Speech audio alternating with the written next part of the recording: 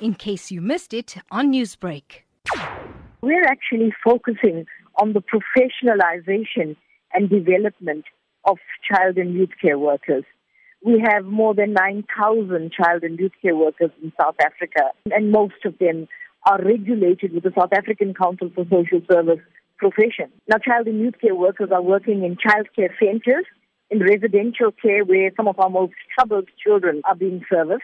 They've also worked through the Zibindi model in communities, servicing more than 400,000 unique children in these communities. Government counts them cumulatively as 1.9 million children are being serviced.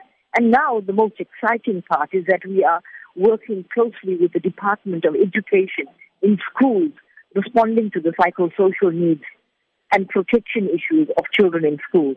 What are some of the major issues that you've come across in your time in this field? From the needs of children, I think there's a greater need to make sure that children's rights are protected. We feel that the issues of poverty and youth unemployment, which is, I think, understood as a big crisis in our country, is a reality we face when we work with our youth as well. Basically, try to ensure that children remain in school, that young mothers continue to stay in school, and that we service and make sure that children and their families can access their human rights, their rights that exist within the country, and can access, for example, social grants, social security, and opportunities for their ongoing growth and development.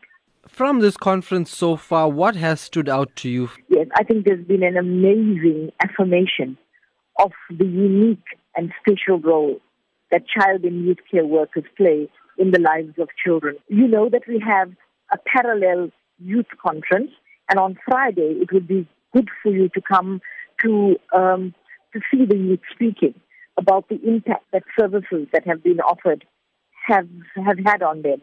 But one young man spoke talking about, through the Zibindi program, how his child and youth care worker had managed to support him to the point where he went to college and now is doing exceptionally well. He is been accepted to perform, I think, on one of the SABC shows.